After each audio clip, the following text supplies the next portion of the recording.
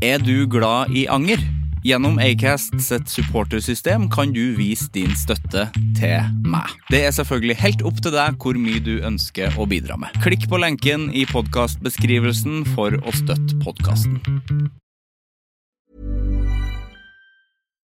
One size fits all seems like a good idea for clothes until you try them on. Same goes for healthcare. That's why United Healthcare offers flexible, budget-friendly coverage for medical, vision, dental, and more. Learn more at uh1.com. Jewelry isn't a gift you give just once. It's a way to remind your loved one of a beautiful moment every time they see it. Blue Nile can help you find the gift that says how you feel and says it beautifully, with expert guidance and a wide assortment of jewelry of the highest quality at the best price. Go to BlueNile.com and experience the convenience of shopping Blue Nile, the original online jeweler since 1999. That's BlueNile.com to find the perfect jewelry gift for any occasion. BlueNile.com.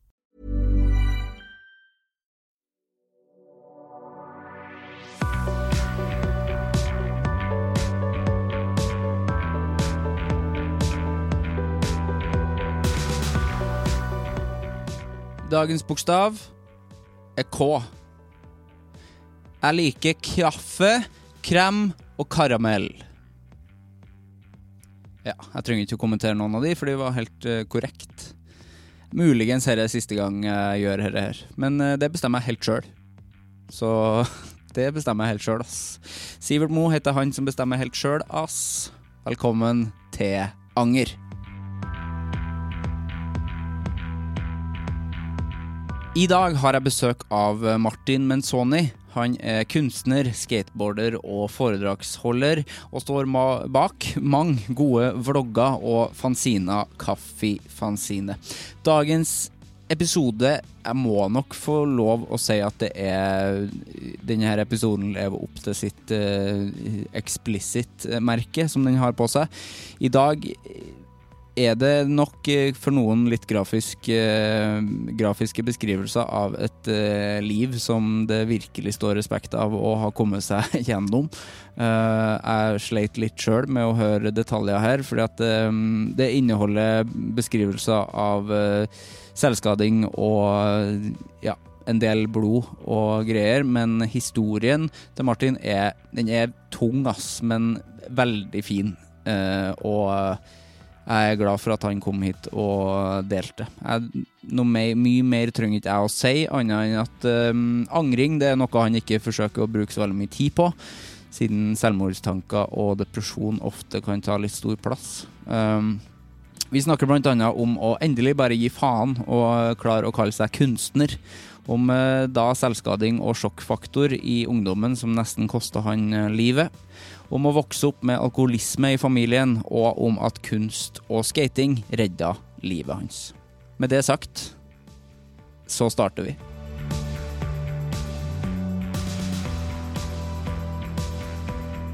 Da ønsker jeg hjertelig velkommen til det veldig artig at du drakk akkurat der, Martin Menzoni.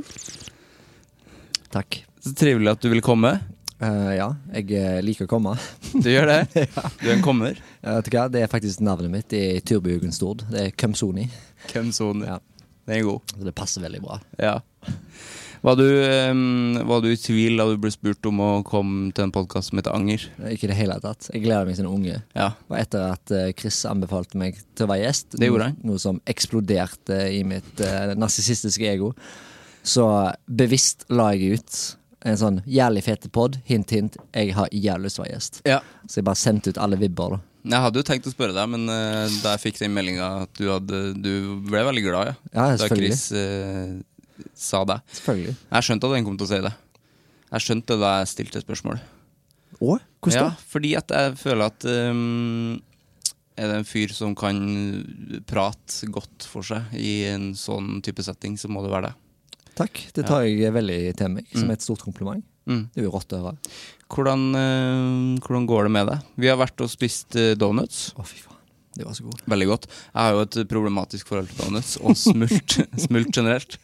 Fordi at jeg begynner å hikke alltid. Men det første gangen på flere år at jeg ikke har hikket av en donut. Ja, fordi du var med meg. Ja, og så var den full av honningkorn. Ja.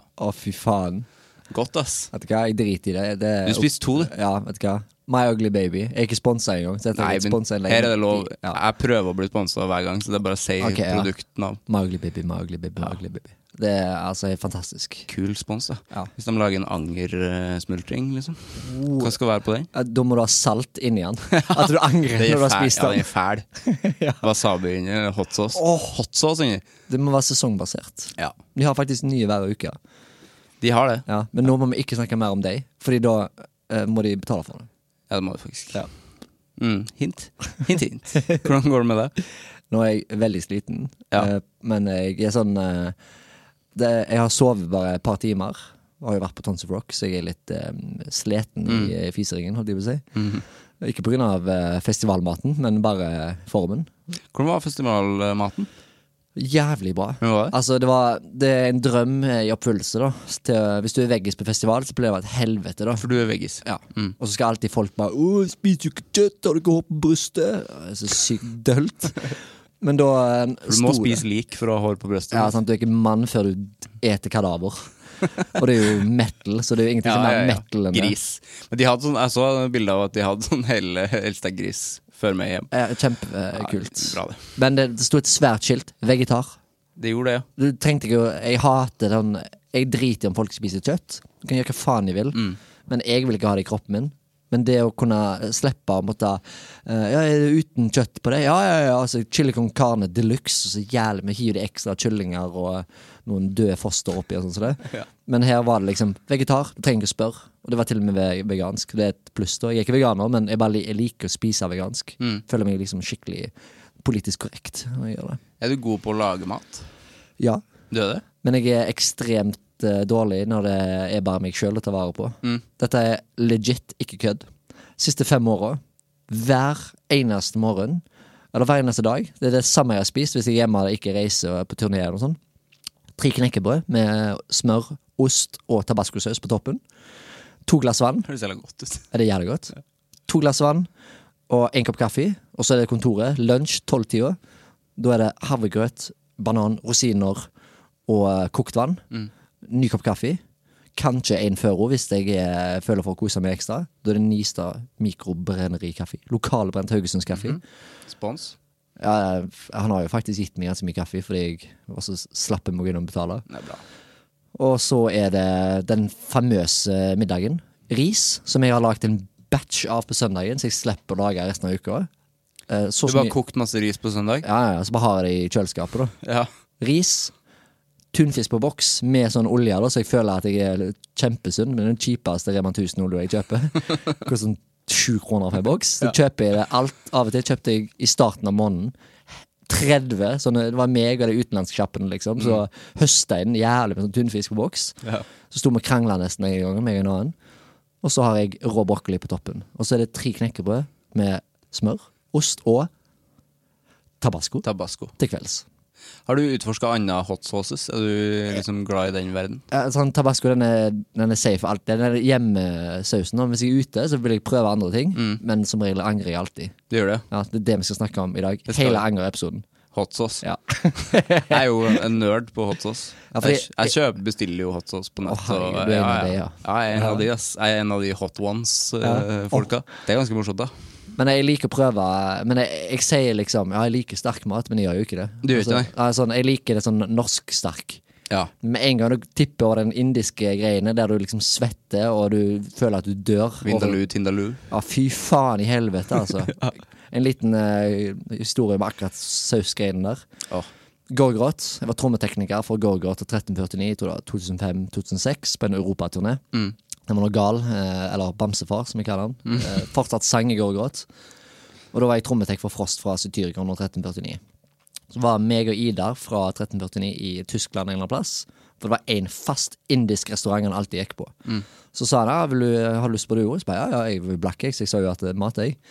Hadde jo utvikling av kolbrann i stortåa, så jeg trengte noe, ja. Det er en helt annen historie. Ja, det kan vi ikke ta nå. Og da sa han liksom sånn, liker du sterk, eller er det sånn norsk sterk? Så jeg tar det samme til deg, jeg. Ja, det er jævlig sterkt jeg har, altså. Nei, det er noe fint. og så spiste jeg. Det var instant at jeg begynte å renne for trynet, og fikk en hjertebrann, og det var helt jævlig. Halsbrannet, eller vel? Hjertebrann høres mer intens ut. Det høres ut som et ganske dårlig band. Ja, det er farlig ut. Og da sto de folka bak disken og klar med yoghurt og full pakke, og håper å lese seg i hele, for de så at jeg sleit så faen. Men jeg måtte jo spise det. Han hadde jo kjøpt det. Ja. Men da, han svetter, han liker det da. Men jeg hater det. Det blir for mye. Ja, fordi hvis man ikke liker det, så er det ikke noe vits. For da kjenner man jo bare sånn at det er meningsløst. Ja. Jeg er jo dritglad i sterkmat. Ja. Fordi at jeg synes det faktisk er godt. Og det er litt gøy. Men jeg mister jo ikke smaken da, hvis det er for jævlig. Nei, jeg synes det smaker mer. Jævlig digg. Jeg kan spise aner ikke. Nei, men så røsker det. Jeg liker at det røsker litt. Ja, du kan ha bæsj liksom. Hiver du sterksaus på.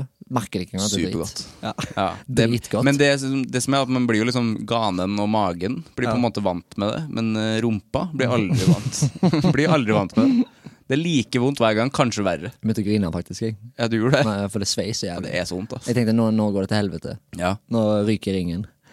Ja, det er liksom jeg tror liksom rillene bare etser vekk. Det er helt jævlig. Veldig bra symbolikk. Nå ryker rillene. Fordi de ryker, fordi det er hot. Ja, de gjør det. Eller de ryker fordi de blir ødelagt. Ja, begge deler. Ja. Ja, men det var en utrolig fin åpning av en podd. Ja. Takk for oss. Hva vil du si din titel? Har du liksom en sånn, for du gjør jo så jævla mye. Du er ganske mye, ass. Jeg har faktisk kommet til det punkt i livet nå der jeg gir komplett faen om folk ser på meg som en pompøs tosk hvis jeg sier det. Influencer. Nei, ok, så langt har jeg ikke falt. Men, fy faen, det er så grusomt. Ja, det er vondt ord, ass. Ja, hvis du sier det til meg, så vet jeg jeg har lyst til å demotivere deg i livet. Ja, det angrer jeg på. Ja, fy faen, det er grusomt. Du kan jo få demontere rillene mine hvis du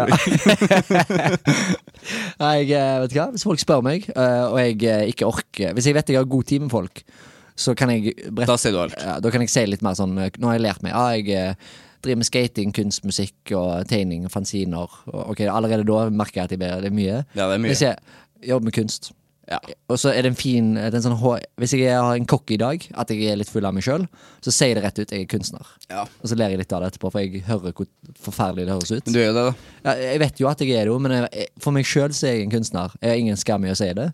Men jeg merker at janteloven ligger gjemt litt bak i skallen ennå i sosiale settinger. At jeg føler meg sånn. Jeg føler jeg sier jeg er mye bedre enn deg. Jeg føler jeg sier det når jeg sier jeg er kunstner. Det høres veldig sånn pompøst ut. Men, Tanta mi sier alltid det om meg, at jeg er kunstner. Og det synes jeg er hyggelig at hun sier, for det er jo riktig, men jeg synes det er ganske flaut også. Ja, fordi jeg vet ikke hvorfor. Det er bare, hvis du er superkjent Bjørn Melgaard-opplegg. Ja, men det er fordi at det høres, altså kunstner, da er det liksom opphøyet, det er en stor greie da. Ja. Men det er jo egentlig ikke det. Nei, altså hvis du treffer en fyr som faen meg aldri har rørt en blyant, og så tegner en tegning og rammer det inn, i min verden så er han en kunstner. Absolutt. Han har skapt noe utifra en idé og lagt det. Om til og med digitalkunst som jeg ikke er noen fan av. Ja, det kan se imponerende ut, men jeg liker analog til alt. Til og med det da du er kunstner, du skaper noe da. Det er det kunst betyr, du skaper noe. Men det er bare den titlen har fått en annen ekkel kling, på grunn av det finnes jævlig mye rasshøl der ute som er sykt dyktige kunstnere, men rasshøl som mennesker da. Ja. Så når moren min spurte meg sånn, jeg vet ikke hva jeg skal si når folk spør meg sånn, ja, skjønnen din, jeg så han på TV Haugaland i går, hva er det han holder på med nå egentlig, det er så skategreier. Så blir mamma stresset da, for han driver med tegning, han har foredrag og tegneserieworkshop for kids og blogger med sånne videoer, altså, det er så mye å si, så blir hun stresset, jeg er rett og gir de presseskriv. Så jeg sagt til mamma, vet du hva, fuck it, bare oppsummer alt i en lite bolle, ser du, han er kunstner, eller han jobber med kunst hvis det høres bedre ut, liksom. For det er jo tegning som er i fokus nå. Men er jo stolt av å si det, hun? Eller synes hun altså, hun skjems jo faen meg hele jævla oppveksten min, da. Fyren som spiste sin egen drit på altanen og sprang rundt naken i drag og sånt i byen. Altså, det var så mye galskap og moro for min, men hun var sånn, tenk hva naboene sier. Hun var veldig der, da. Hun brydde seg veldig mye om, liksom, på grunn av farmen av alkis, så var det veldig sånn, det var mer enn nok at han rava rundt i gatene når jeg var liten og bankte bort til naboene og spurte om de hadde sprit, liksom. Så hun skjems jo over det, at det der perfekte familiebildet var ødelagt allerede der. Så får hun en sånn fuck up til sønn, som var liksom avkommet til djevelen. Så jeg forstår det nå, når jeg har liksom litt tilbakeblikk på det og oversikt om, men nå i ettertid, et av de viktigste menneskene i verden er jo moren min da. Ja, det virker som dere har et veldig fint og nært forhold. Ja. Nå angrer jeg at jeg har sovet, for når jeg er ekstra overfølsom, så begynner jeg å grine når jeg snakker om moren min, liksom. Ja, men det fint det. Skjønner jeg, men du begynte jo å grine, du leste jo litt Bjørn Eidsvåg I stedet. Det forstår jeg, ass. Ja, det jo Gud. Bjørn, ass. Han helt rå. Nydelig type. Men du sier nå at du stolt av meg da. Altså ikke bare nå, men nå I ettertid nå har jeg forstått at dette ikke en fase jeg gikk igjennom som tenåring. Det faktisk noe jeg genuint elsker og kommer til å gjøre resten av livet. Jeg må skape noe, om det musikk, om det tegning eller hva faen. Men nå liksom sa jeg da, når jeg hadde et utstilling med, ikke akkurat dette tilfellet var det første, men bare det poengterer hvor fantastisk mamma med Bimbofication-utstillingen til Edgar G. Basel. Når jeg har bilde av min erigerte penis på et gigantisk bilde, og på hver side av det meg med sammenbrudd, og mamma der mens jeg ligger naken I en søppelbøtta og tegner naken I 3 timer, at hun kan si at hun stolt over meg etter en sånn utstilling, det sier veldig mye om moren. Det helt vilt. Bra dame. Hun skaperen. Bra dame. Oh yes. Men jeg har jo sett en dokumentar om det. Kan vi snakke om det? Ja. Er den ute?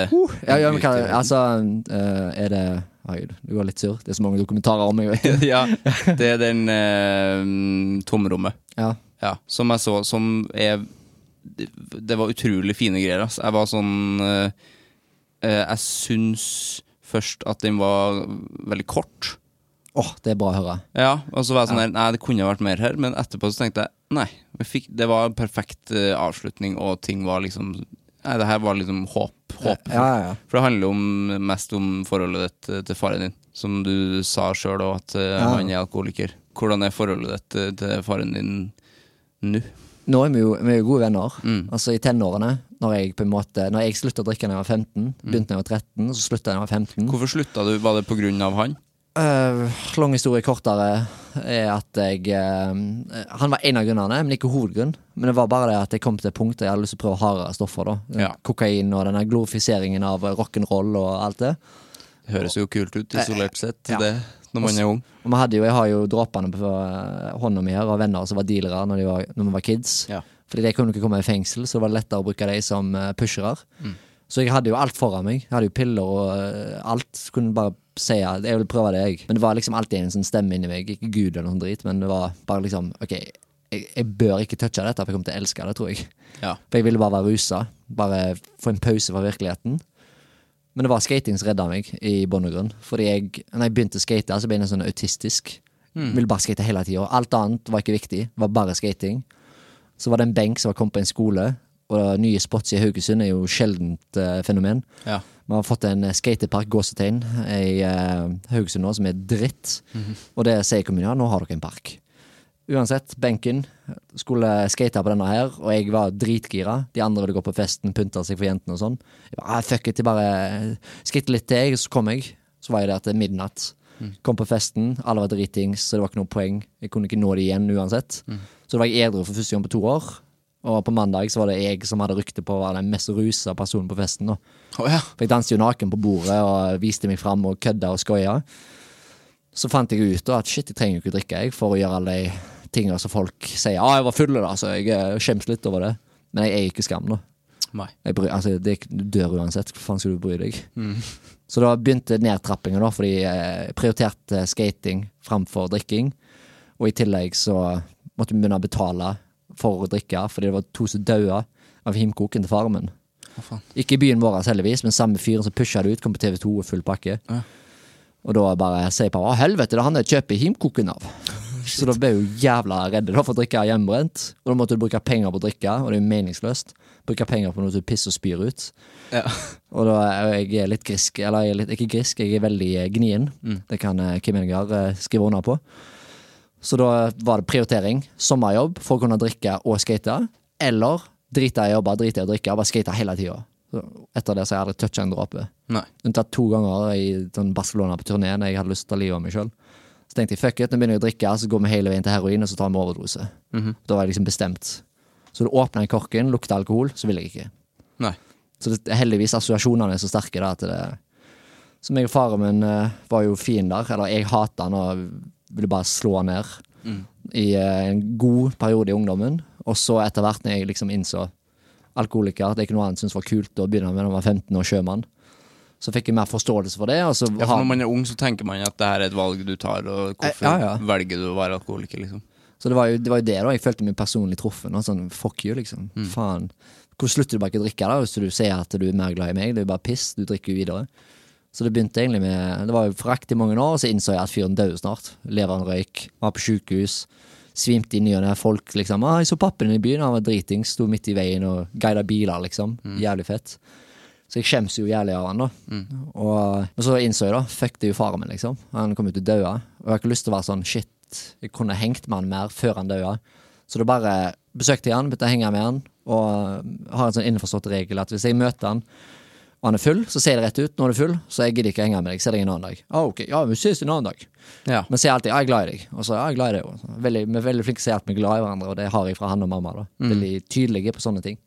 Det derfor jeg trenger så mye kjærlighet når jeg treffer folk. Jeg må vite at de liker meg. Ja. For jeg antar at ingen liker meg. Gjør du det? Ja.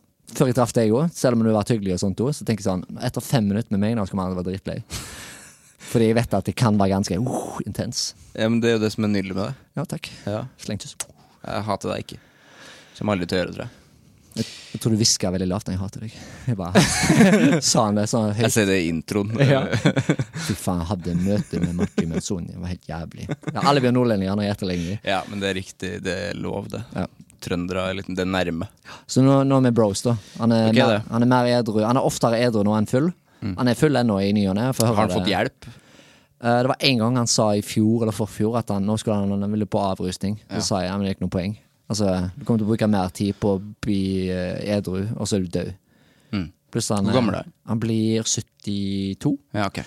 Selv om han mener at han er 71, fordi det er noe feil med tall, eller et eller annet sånt. Okay. Jeg tenkte, shit, nå begynner han å bli senil. Ja. Men altså, når jeg hengte med de 2 siste gangene, så var han edru. Dritkul, han er funny så faen. Han fortalte meg om første gang han pulte når han var 12. Så pulte han ned på 13. Og lagde så jævlig med lyd. Jeg måtte skru opp radioen, så ikke mora mi hørte den. Og visdomsord når jeg var 7. Det var de feite damer som gikk forbi. Bare så det poengtert. Jeg har ikke noe mot tjukke folk, selv om de burde trene. Så var det ei tjukke dame som gikk forbi. Han er jo tjukke selv, Ølvom. Helvete, se på tjukke smeller det. Ser jo faen ikke ut. Og så sitter jeg, ser faen ikke ut som snakker. Skal du høre en ting, Martin? Hvis ei jente er fettstygg, så tar du bare pose over hodet og knuller henne. Det er bare greit. Love tips from dad. Hardt, ass. Det er hardt. Men jeg tror det er der sexavhengigheten kommer ifra. Ja, for det er pappas du. Pung. Er du det, eller har du vært? Jeg har ikke fått det på skrevet papir, men ifølge Chris så er jeg det mest kåteste mennesket jeg noensinne har truffet. Ja, Kristoffer Schau. Ja. Altså. Eller Pus, så kaller han. Ja, jeg kaller han Pus. Kjære innimellom. Ja. Ja, jeg får mail. Kjære. Det er fint det. Ja. Han er en kosegutt. Ja, han mente det jo. Ja. Det trenger jo ikke å være negativt. Eller er det liksom, er det forstyrrende for deg? Ja, av og til så kan det forstyrre jobb og sånt. Spesielt Tons of Rock, faen så mye fine folk. Jeg svinger jo begge veier. Du er en pen mann du jo, men vi skal ikke gjøre det her på bordet nå. Nei. Men, nei. Men det er jo damer hovedsakelig som er my go-to da. Men dæven døtte. Det var så sykt mye fine folk. For alle fasonger og former holdt jeg på å si. Men jeg elsker jo det jeg gjør, så jeg greier å være fokusert, greier å få gjort jobben. Men jeg måtte være i sølibat i 2,5 år, en gang tilbake. For jeg begynte på Grindr da. Og så fordi jeg ville ikke jeg skulle være i sølibat, her er sånn loophole for meg. Jeg ville være i sølibat, ikke ligge med jenter, for jeg merket at det begynte å bli et problem, og det var for mange jenter. Og jeg ville ikke såre de. Jeg ble såret hvis de ble såret. Så det var sånn ond sirkel. Ja. For jeg ville jo ha sex. Men så tenkte jeg, aha, hvis jeg bare gjør det med menn, for menn er så, nå dømmer jeg ganske hardt, men de fleste som var på Grindr var bare sånn, ha sex nå, ok, greit. Men jeg ville aldri ha sex med de. Jeg ville bare klemme meg opp i drag, og så var det bare handjobs, jeg gikk på ski. Det var bare det jeg var interessert i da. Ja. For jeg ville ikke ha sex med de. Vi var så, de brydde seg ikke om konsekvenser, følte jeg. Mange av de. Det var bare ubeskyttet sex og alt det greiene der. Ja. Og det var sykdommer, jeg er hypokonder deluxe. Men det var når jeg snek meg ut 3 om natta på en vanlig hverdag, når jeg jobbet på en eller annen klesbutikk, hadde vanlig jobb, så var denne sexdriven så intens at jeg fikk ikke sove. Inn på Grindr fant jeg en dude fra Bergen som var på hotell borte i gata liksom, i Haugesund. Så kledde meg opp i sånn drag-greier, men jeg hadde en sånn snowboardjakke som jeg aldri brukte, for jeg ville gå litt kammo. Så gikk jeg der med en sånn nettingstrømpe og snowboardjakke bort til et hotell, gikk inn bakdør og bankte på døra. Og så trodde jeg skulle bli voldtatt av han fyren da. Svære, masse muskler og greier, og så var han veldig intens, bare, jeg vil ta deg i ræva. Så ble jeg jævlig redd da, for jeg tenkte, shit, nå kan jeg bli voldtatt. Han dreper meg sikkert hvis han vil, og jeg var livredd da. Og så etter den opplevelsen der, så tenkte jeg, vet du hva? Fuck it, nå bare kutter vi det helt ut. Og så var jeg 2,5 år uten noen ting. Og selvfølgelig var det sånne rare eskapader her og der, men ingen fysisk kontakt da. Nei. For da var det for å prøve bare nullstille sex-driven. Hva gjør du nå om dagen? Du har sagt du har vært på Tons of Rock nå. Ja. Nå, denne episoden her kommer, det jo en stund siden Tons of Rock. Fordi at du ville jo ha episode 96. Stemmer. Hvorfor ville du ha episode 96? Fordi etter den første konserten vår, hadde man bedre tid nå, så hadde jeg lagt en dramatisk oppbygging her nå. Men nå går vi rett på kjøttet. Ja. Vi hadde første konsert den 15. mars 2002 på gamle slakthus i Haugesund. Da var det med bandnavnet Body Dysmorphic Disorder, senere Bitcho, punk metal band. Og jeg drev med selvskading fra før av. Og da skulle vi ta og vise dem faen meg et show da. 16 låter, alt for langt sett til å begynne med konkurranser med hårvoks imellom. Jeg trenger ikke forklare det. Men da, tredje sangen da, tenkte jeg, da kan jeg jo kutte meg litt opp på brystkassen og armene og sånn som det. For det er sjokkfaktor da. Jeg kuttet meg til vanlig, så var det ikke noe big deal. Men jeg hadde jo aldri vært på en scene før og opplevd adrenalinet. Så det endte jo opp med at jeg sleiset opp hvor faen er det når det går i surr? Høyrearmen. Da åpnet jeg inn til kjøttet så du kunne se musklene. Og så tok jeg og borret barberbladet inni. Jeg stakk først spissen inn i brystkassen. Og så på VHS-opptaket så ser du at jeg åpner kassen. Og det samme skjedde på en arterie med ribbeinet da, som var den farligste av de. Og jeg husker at jeg kjente... Det er så jævla ubehagelig å høre om oss. Ja, altså det er jo, når jeg har foredrag om dette, for jeg gjør jo mye foredrag, spesielt med fokus på selvskading, og det å komme seg ut av det, og avhengighetsgenet ligger ikke bare i alkohol, selvskading var jo mitt avhengighetsproblem da. Det er jo viktig å snakke om det så grafisk også, for da skjønner man at det er så, for det er jævlig liksom. Det er helt jævlig, og du ser jo ikke effekten av vennene dine. Så på konserten da, så var det jo adrenalin, kjente ingenting, kuttet meg og flenget meg opp, og folk var jo helt sjokket. Som dead i Mayhem. Ja, så derfor jeg... When you're ready to pop the question, the last thing you want to do is second-guess the ring. At BlueNile.com, you can design a one-of-a-kind ring with the ease and convenience of shopping online. Choose your diamond and setting. When you find the one, you'll get it delivered right to your door. Go to BlueNile.com and use promo code LISTEN to get $50 off your purchase of $500 or more. That's code LISTEN at BlueNile.com for $50 off your purchase.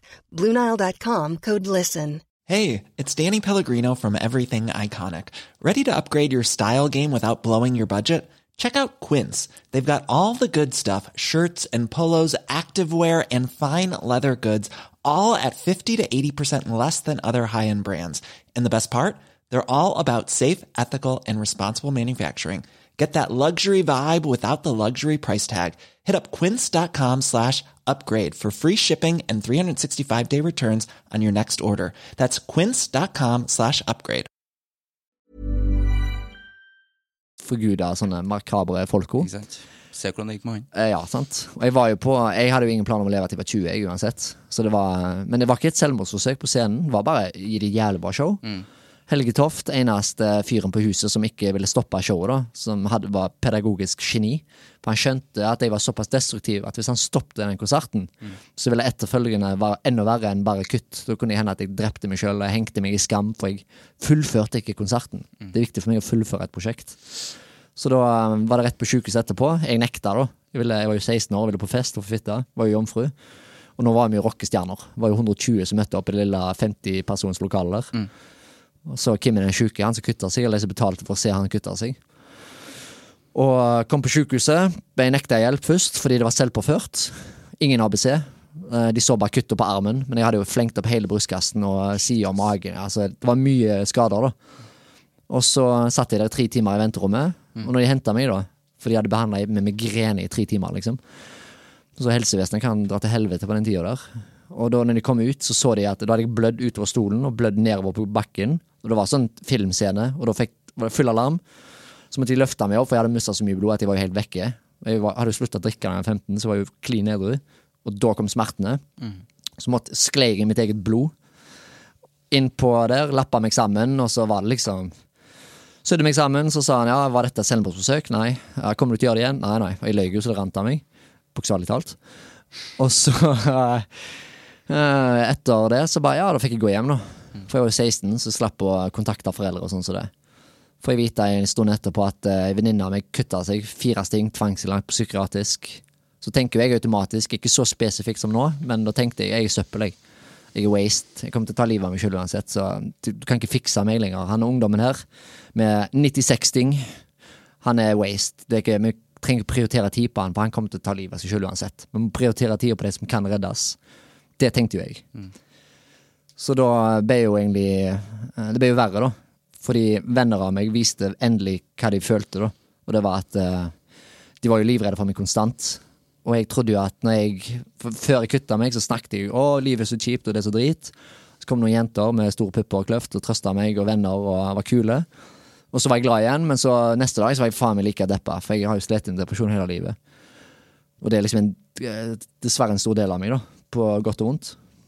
Men når jeg begynte å selvskade da, så stoppet jeg å klage. Da var jeg morsom med Martin, han så sprang naken på fest, og fikk alle til å le, for jeg holdt alt drit inni meg da. Så kuttet jeg meg heller og slo meg selv i trynet og i ballene og liksom ville helst prøve å selvsterilisere meg for å fjerne all form for liv da. At jeg ikke hadde kjangs til å få en lykkelig familie og alt det dritet. Jeg ville ødelegge meg helt da, til det punktet der at jeg tok livet av meg selv. Så da måtte jeg, det som er punchlinen i fordagene mine, for å lette opp stemningen, jeg måtte kutte det ut. Er det humring der? Ja, da letter stemningen litt. Da jeg viser ikke bilder lenger når jeg har foredrag. Jeg bare forteller, for det er sterkt nok. Hvis du bilder før? Ja. Gjorde du det? Konserten. Nei, er det sant? Jo. Det vil jeg ikke se engang. Nei, det kommer jo det er jo en ny dokumentar nå, så Helge Kallevik-laget, Monster. Der kommer jo det. Ja. Det er første gang det blir vist da, i dokumentarsammenheng, for det er heavy shit, altså. Og når jeg ser meg selv der nå, så ser jeg en ødelagt gutt, liksom. Det jeg føler, jeg sliter jo enda med selvmordstanker den dag i dag, men jeg har lært meg jeg har funnet ting som funker da. Eller du ride the wave, du må bare vente til det går, ikke så migrene. Altså, ikke at jeg vet hvor jævlig det må være, men det er liksom, det er bare, ok, nå er jeg der, ok, da kan denne ta 1 dag, 1 time, eller 1 måned. Så nå siste nå, så har jeg vært flere måneder da, bare konstant suicidal. Tenker på det hver dag, det gjør jeg ennå. Ja. Våkne opp med at jeg har lyst til å dø, liksom. Ja. Selv om jeg vet at livet er konge, jeg gjør det jeg digger. Når jeg i podcast her med deg, kamera, full pakke, eksponering, egoet blomstre.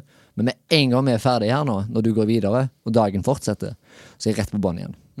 For jeg får ikke den evige haien lenger, som jeg fikk før. Det var så lite som skulle til, for at jeg liksom følte meg som en rockestjerne. Det kunne være en konsert, vart i en måned. En konsert nå, er over kvelden ferdig. Men er folk liksom fortsatt redd for at du skal ta livet ditt? Jeg tror ikke det. Altså, det er sikkert noen, men jeg er så åpen om det. Og jeg tror det er det som har reddet meg da. At folk er fullstendig klar over det. Og hvis de merker at de trekker meg litt for mye tilbake, så vet de at de må ta kontakt. Ikke det at jeg mener at det er pålagt de må passe på meg. Men jeg merker mine beste venner, liksom, jeg kjenner meg såpass godt, at hey man, går det bra med deg?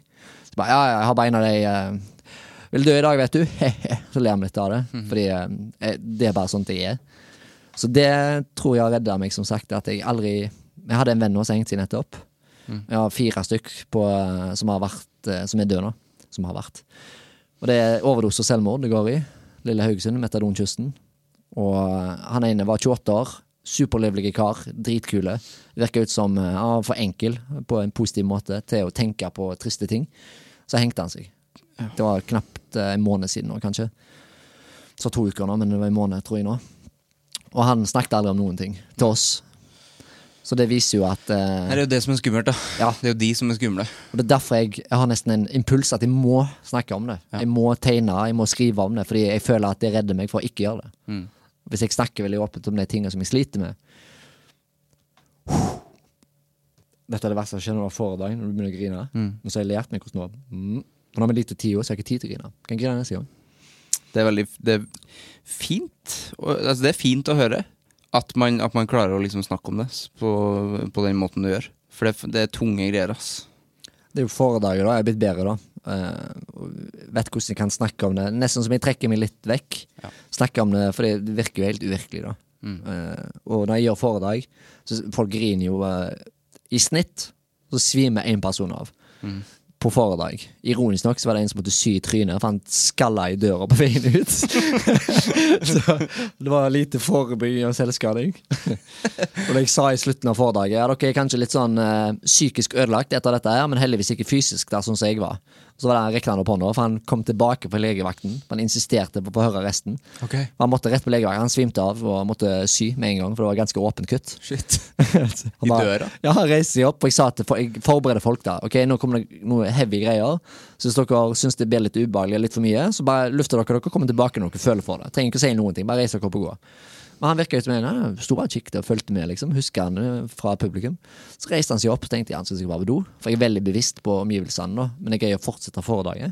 Så ser han gå ut, så stakkar jævel, og hører det bare douche ut I gangen. Og så springer jo noen ut da. Så ligger han der og blør I trynet og svimte av. Og så var det rett på legevakten. Jeg ante jo ikke hva som skjedde. Så kom han tilbake nå, jævlig bandasje I trynet. Jeg bare, hva faen som skjedde?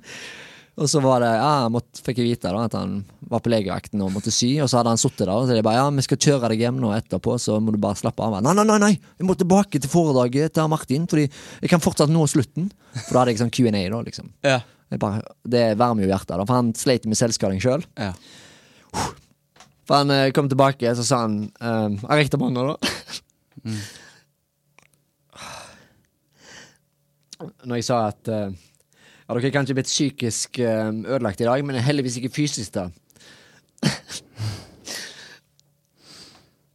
Det kan jeg på nå. Det stemmer jo ikke helt. Men alle ler da.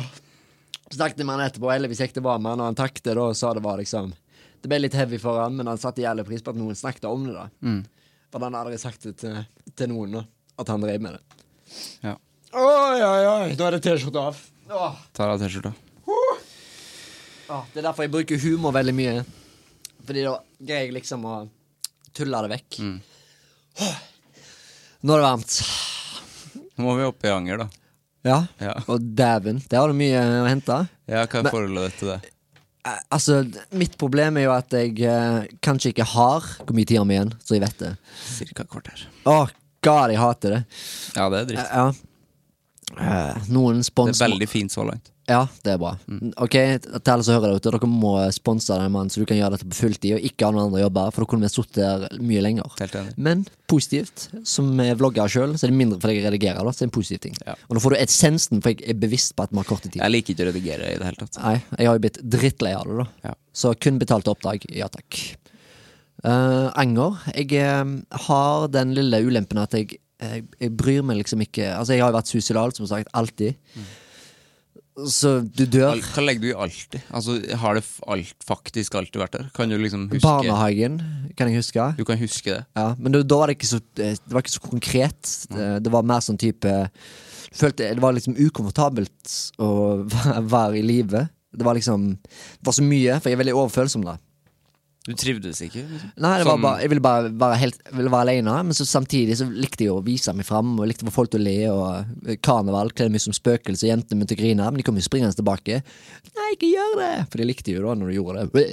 Ja. Så, men det var bare av og til, så var det bare, når jeg stod ute I lekeplassen der, så var det liksom, det var så ekkelt, og jeg følte alle så på deg, og syntes du var så teit, og sånn så det. Så det var bare at jeg ville være en pause, men det var jo ikke pauser. Det jo ikke ofte I livet så må vi være på skole eller må være på jobb, og så har du en kjip dag, så det bare sånn, fy faen, dette suck a dick. Jeg funker ikke I denne verden liksom.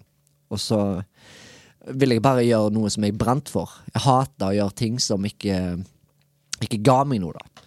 Så da tenkte jeg, hvis ikke jeg greier å oppnå, hvis jeg ikke kan gjøre det jeg elsker på fulltid, da vil jeg heller dø. Jeg orker ikke. Jeg vet at det mange som sikkert har en vanlig jobb på siden. Jeg ser på deg nå. Også, men du har lyst til å gjøre noe annet, men jeg takler ikke. Jeg har prøvd det, men jeg bare hater meg selv. Da hater jeg meg selv så ekstremt intenst. Men jeg tipser alle som jeg snakker med som ønsker å gjøre et eller annet med drømmene sine I livet. Men de vet ikke hva de skal gjøre, spesielt tenåringer. Så jeg får den verste jobben du kan tenke deg. Så jobber du der, tvinger deg selv til å jobbe der I 6 måneder. Så skal jeg garantere deg at du kommer til å satse 666% hardere på liksom å jobbe hardt for å oppnå målet ditt, fordi du vet hva du må gå tilbake til. Noe som jeg har stjålet rett fra Henry Rollins, en av mine helter da. Ja.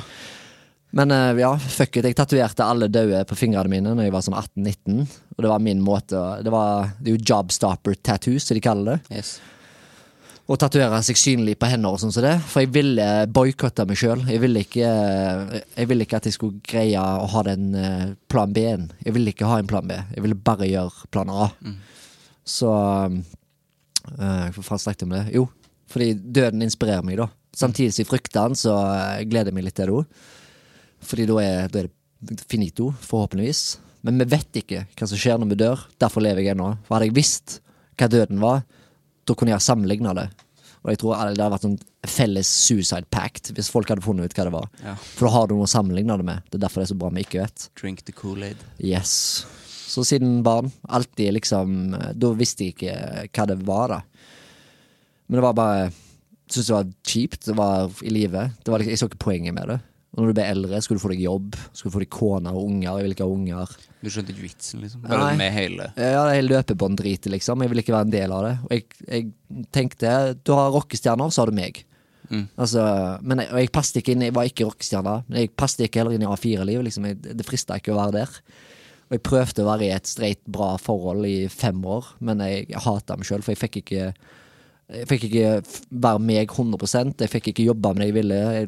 Hun ville det, for eksempel at jeg skulle få meg bedre økonomi og sånt, men jeg har ingen problemer med å være fattig resten av livet. Hvis det er det som må til da, for at jeg skal tegne på fulltid og reise rundt i og foredrag, inspirere folk, møte sånn som deg.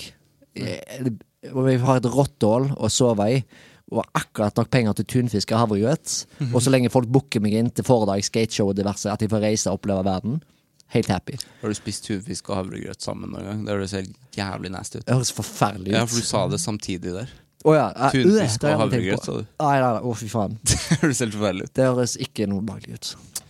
Nei, men jeg synes det er bra at man, for man må jo bare gjøre, det er jo det, så det betyr ingenting. Det er jo det bunner i, at man må gjøre det man har lyst til å gjøre. Liksom. Ja, så lenge du ikke gjør noe ulovlig, så har det ingenting å si. Så jeg har alltid hatt en sånn policy med meg selv, at jeg gjør hva faen jeg vil, så lenge jeg ikke skader andre. Men psykisk skader andre, da snakker jeg om at de ikke tåler det å se på det jeg gjør på avstand, eller å være til stede. Jeg ville aldri psykisk torturt, eller gjort psykisk tortur med noen, fordi det har jeg lyst til. Men hvis jeg gjør noe som er forstyrrende, som for eksempel når jeg kuttet meg på scenen da jeg var 16, så ja, du har et visst ansvar for de som kommer og ser på deg, men det er ikke mitt problem. Da er det noen som da bør de skjønne at ok, her er noe iffy som kommer til å skje. Så jeg er veldig imot sensur og alt det greiene der, og folk har bra av å bli sjokket og satt ut, for det får de til å reflektere og tenke, og virkelig finne ut, det har jeg ikke lyst til å ha noe med å gjøre, det har jeg lyst til å ha noe mer med å gjøre. Jeg har gjort masse teite ting, masse forferdelige ting. Jeg har vært dritkjip med folk før, men jeg var så full av meg selv at jeg innså ikke at det var egoistisk å skade andre da. Sånn forhold og at jeg tenkte mer på meg selv først og alt det greiene der. Har du aldri kjent på det? Nei. Angring? Men i ettertid da, når jeg har tenkt på det liksom, så har jeg vært sånn, fy faen så douche, og så har jeg sagt unnskyld da, til det gjelder. Sånn, og bare lagt meg paddeflat, for jeg har innsett hvor gale det var. Du sier bare unnskyld da du innser det, og så... Ja. Altså, jeg er den første til å innrømme det. Hvis jeg innser at shit, det der var jævlig kjipt gjort, eller det var dårlig gjort. Fordi hvorfor i all verden skal jeg prøve å skjule det, liksom? Altså, ingen er perfekte. Uansett hvor alle har drit inn i kroppen som skal ut. Så det er egentlig bare å prøve å ikke gjøre seg selv så skinnhellig, da. Men tror du anger er det en positiv ting å ha? Uten tvil, ja. Selvfølgelig. Men hvis det er sånn type at du reflekterer for mye, at du liksom type, du tør ikke gjøre noen ting, for du er redd for at du skal angre på det. Jeg vil heller gjøre masse teite ting og angre på alt, og så ler jeg av det ettertid, enn å liksom unngå å gjøre det, og så angre på at jeg ikke prøvde. Det er den største angeren min, at jeg ikke gjorde det som føltes rett ut. For eksempel, når vi gikk oppover her nå, så man den fine hunden, og da har jeg sånn impuls at jeg må si til de, en jævlig fin hund. Fordi jeg hadde gått og tenkt på det resten av dagen hvis jeg ikke gjorde det. Eller det beste av alt. Og de svarte ikke. Nei, da var jeg dritforbanna. Og det så lobba hunden. Det så ut som de ikke skjønte dialekta di, for du sa hund, og da skjønte de liksom ikke... Hundskit? Hund.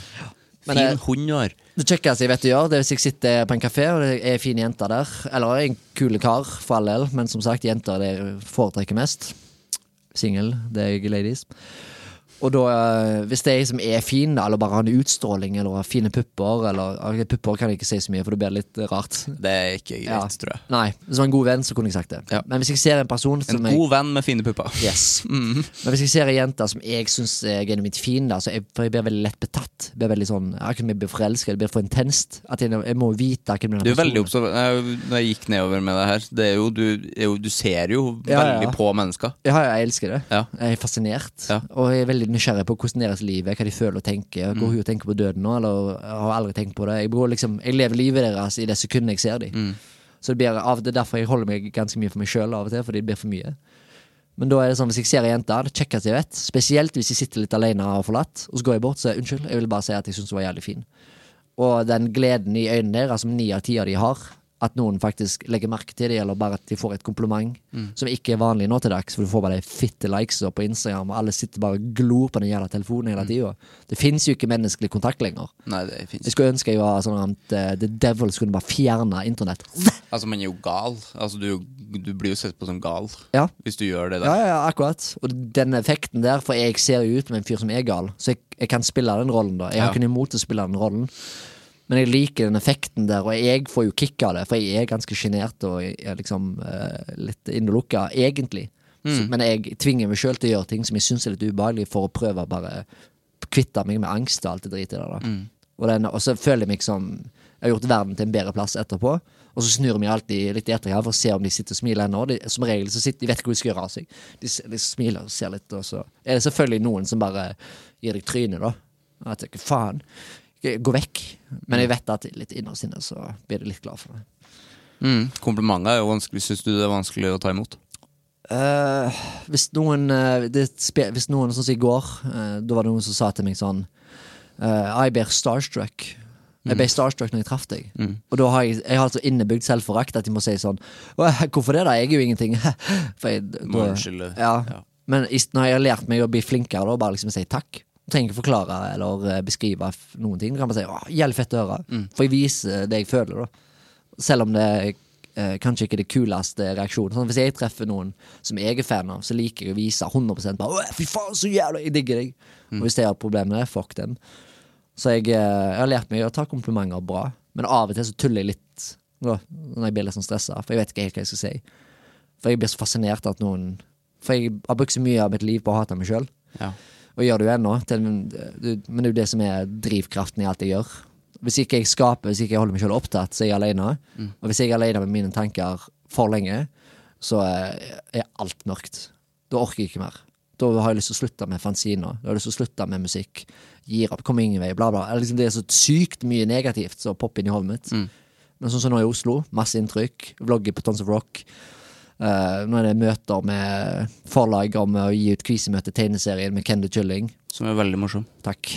Den ber en fast spalte for alltid, så lenge det går an. Og bare, så lenge jeg har ting å gjøre da, så er det good.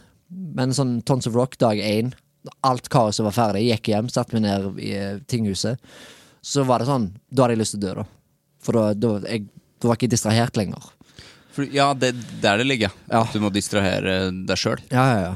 Og til og med av og til så sniker det seg inn i hodet, til og med midt oppi noe så fett. Når jeg er sånn midt i en god opplevelse, til og med nå, midt under intervjuet når man har suttet der nå, jeg husker ikke hva tid, men da kom bare tanken, fy faen, alt kommer til å gå til helvete.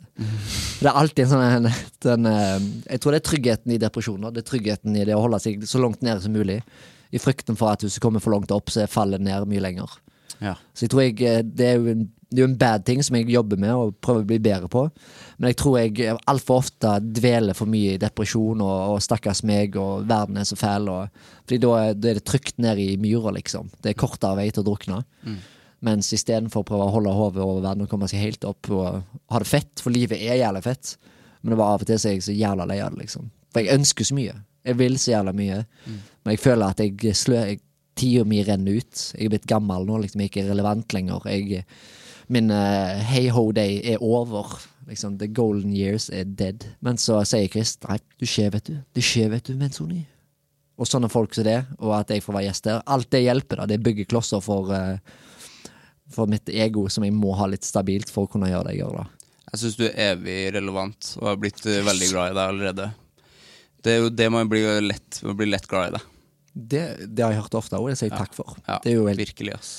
Tida går dritfort når man har det fint. Det var, ja, veldig, veldig hyggelig å ha deg på besøk. Siste spørsmål, som man alltid får her. Hvem synes du jeg skal snakke med I Anger? Okay, jeg har tenkt så jævlig lenge på det, og det så sykt vanskelig. Du kan velge flere. Bra, for jeg har kokt ned til 3 stykker. Ja, nice. Så jeg får dårlig samvittighet for alle jeg ikke nevner, som ikke vet at jeg har tenkt nevne det en gang. Så jeg vet ikke hvorfor jeg gidder å dvele på det. Nei. Men det jo en, det var derfor jeg sa jeg skulle nevne det senere, sa jeg. Bjarne Melgaard. Ja. Her ute I gangen, jeg elsker den fyren. Det masse Melgaard på veggene her på Monster. Ja, fordi han og Pushwagner var de som ga meg håp I at jeg kan faktisk bli en anerkjent kunstner I Norge. Og dette høres meget kokke ut, men jeg vet at jeg kommer til å bli stor. Jeg synes det nydelig å si. Jeg har alltid hatt tro på meg selv, men det kampen med å overleve som vanskelig da, å holde ut. Jeg har lyst til å ruse meg og numme meg ned, men jeg kan ikke, for da tar jeg livet av meg selv. Jeg synes sånne ting ikke kokke. Jeg synes hvis man liksom virkelig mener det, sånn som jeg hadde Edvard fra Honningbarna her, så sånn her, ja, men du en jævla idiot hvis du ikke synes at Honningbarna et jævla dritbra band. Som helt kong å si, liksom. Ja. For denne fuck jantelove-greiene. Men jeg genuint tror, selv om resten av verden ikke tror det, så tror jeg innerst inne at jeg kommer til å bli stor en dag. Og stor for meg betyr at det jeg har jobbet for innenfor kunst, om det tegning, om det musikk eller hva det kommer til å bli anerkjent og få et større navn. Men om det skjer om jeg lever eller ikke, det vet jeg ikke. Så Bjarne Melgaard, han har jeg veldig lyst til, for jeg tror han har mye fucked up historieopplager. Og så min gode venn Kjetil Nærnes fra Årabrott, som sammen med The Queen Milf, Karen Park. De bor jo I et kirke I Jura, Sverige. Knapt 200 stykker som bor I bygda. Og fyren hadde strupekreft rett før en stor turné. Og altså, den fyren her tror jeg har masse bra. Jeg lager det Åravlogs-episoderne. Nå sesong 2 og 3 booka, så du kan se Åravlogs på Årabrott sin YouTube-kanal. Kult. Og for så vidt min YouTube-kanal. Må jo hore meg litt. Og så den siste jo uten tvil en person, for jeg liker alltid å heie litt på the underdogs. Dette jo 2 Melgaard, superkjent, tenkte jeg, ok, alle vet om han, så kulere å nevne en litt mindre kjent. Mens Kjetil Nærnes jo en kultfigur. Han jo the tall man, og de fleste vet hvem han nå, de som har god musikksmak og går på platebutikken Tiger, eller Shabby Records, plug-in. Men den siste personen ikke så kjent, men jeg ønsker virkelig at han skal få større suksess, for det en av mine kjæreste broder, Kim Edgar Barcel. Han som hadde Bimbofication pornoprojektet da. Stemmer det. Som var når vi var på Englands greiene og jeg vlogget. Det ligger jo, de videoene ligger der, og vi hadde utstillinger med ståkukken min og full pakke og minidokumentar på Filmfestivalen I Haugesund. Og han, jeg synes arbeidet hans, og det han ønsker å jobbe mer med, litt mer sånn rågreier og dokumentarfotografgreier, og han gjør mye fett. Han har hatt et ganske fascinerende liv. Så jeg har lyst til å virkelig, han litt mer sånn intro da. Men jeg må spenne han I ballene for å få han ut, fordi verket hans må bli anerkjent. Ja. Så han jo den som jeg Melgaard kan noen andre, alle kan anbefale det kjente. Men Kjetil Nærnes og Kim Edgar Barcel. Hjertelig velkommen skal dere være. Tusen hjertelig takk for praten, Martin. Takk.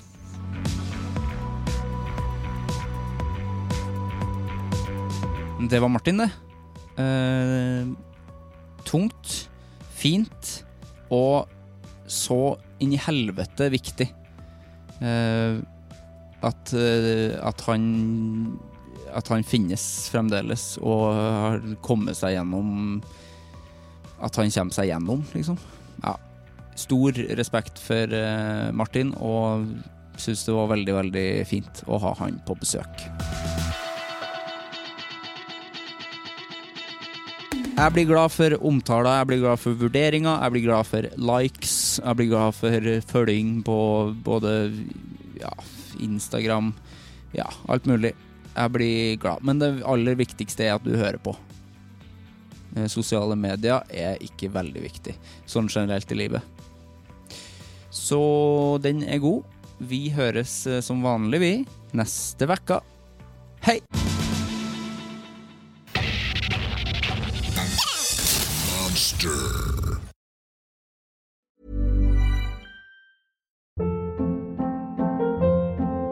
Hold up. What was that? Boring. No flavor. That was as bad as those leftovers you ate all week. Keke Palmer here, and it's time to say hello to something fresh and guilt-free. Hello Fresh. Jazz up dinner with pecan-crusted chicken or garlic butter shrimp scampi. Now that's music to my mouth. Hello Fresh. Let's get this dinner party started. Discover all the delicious possibilities at hellofresh.com.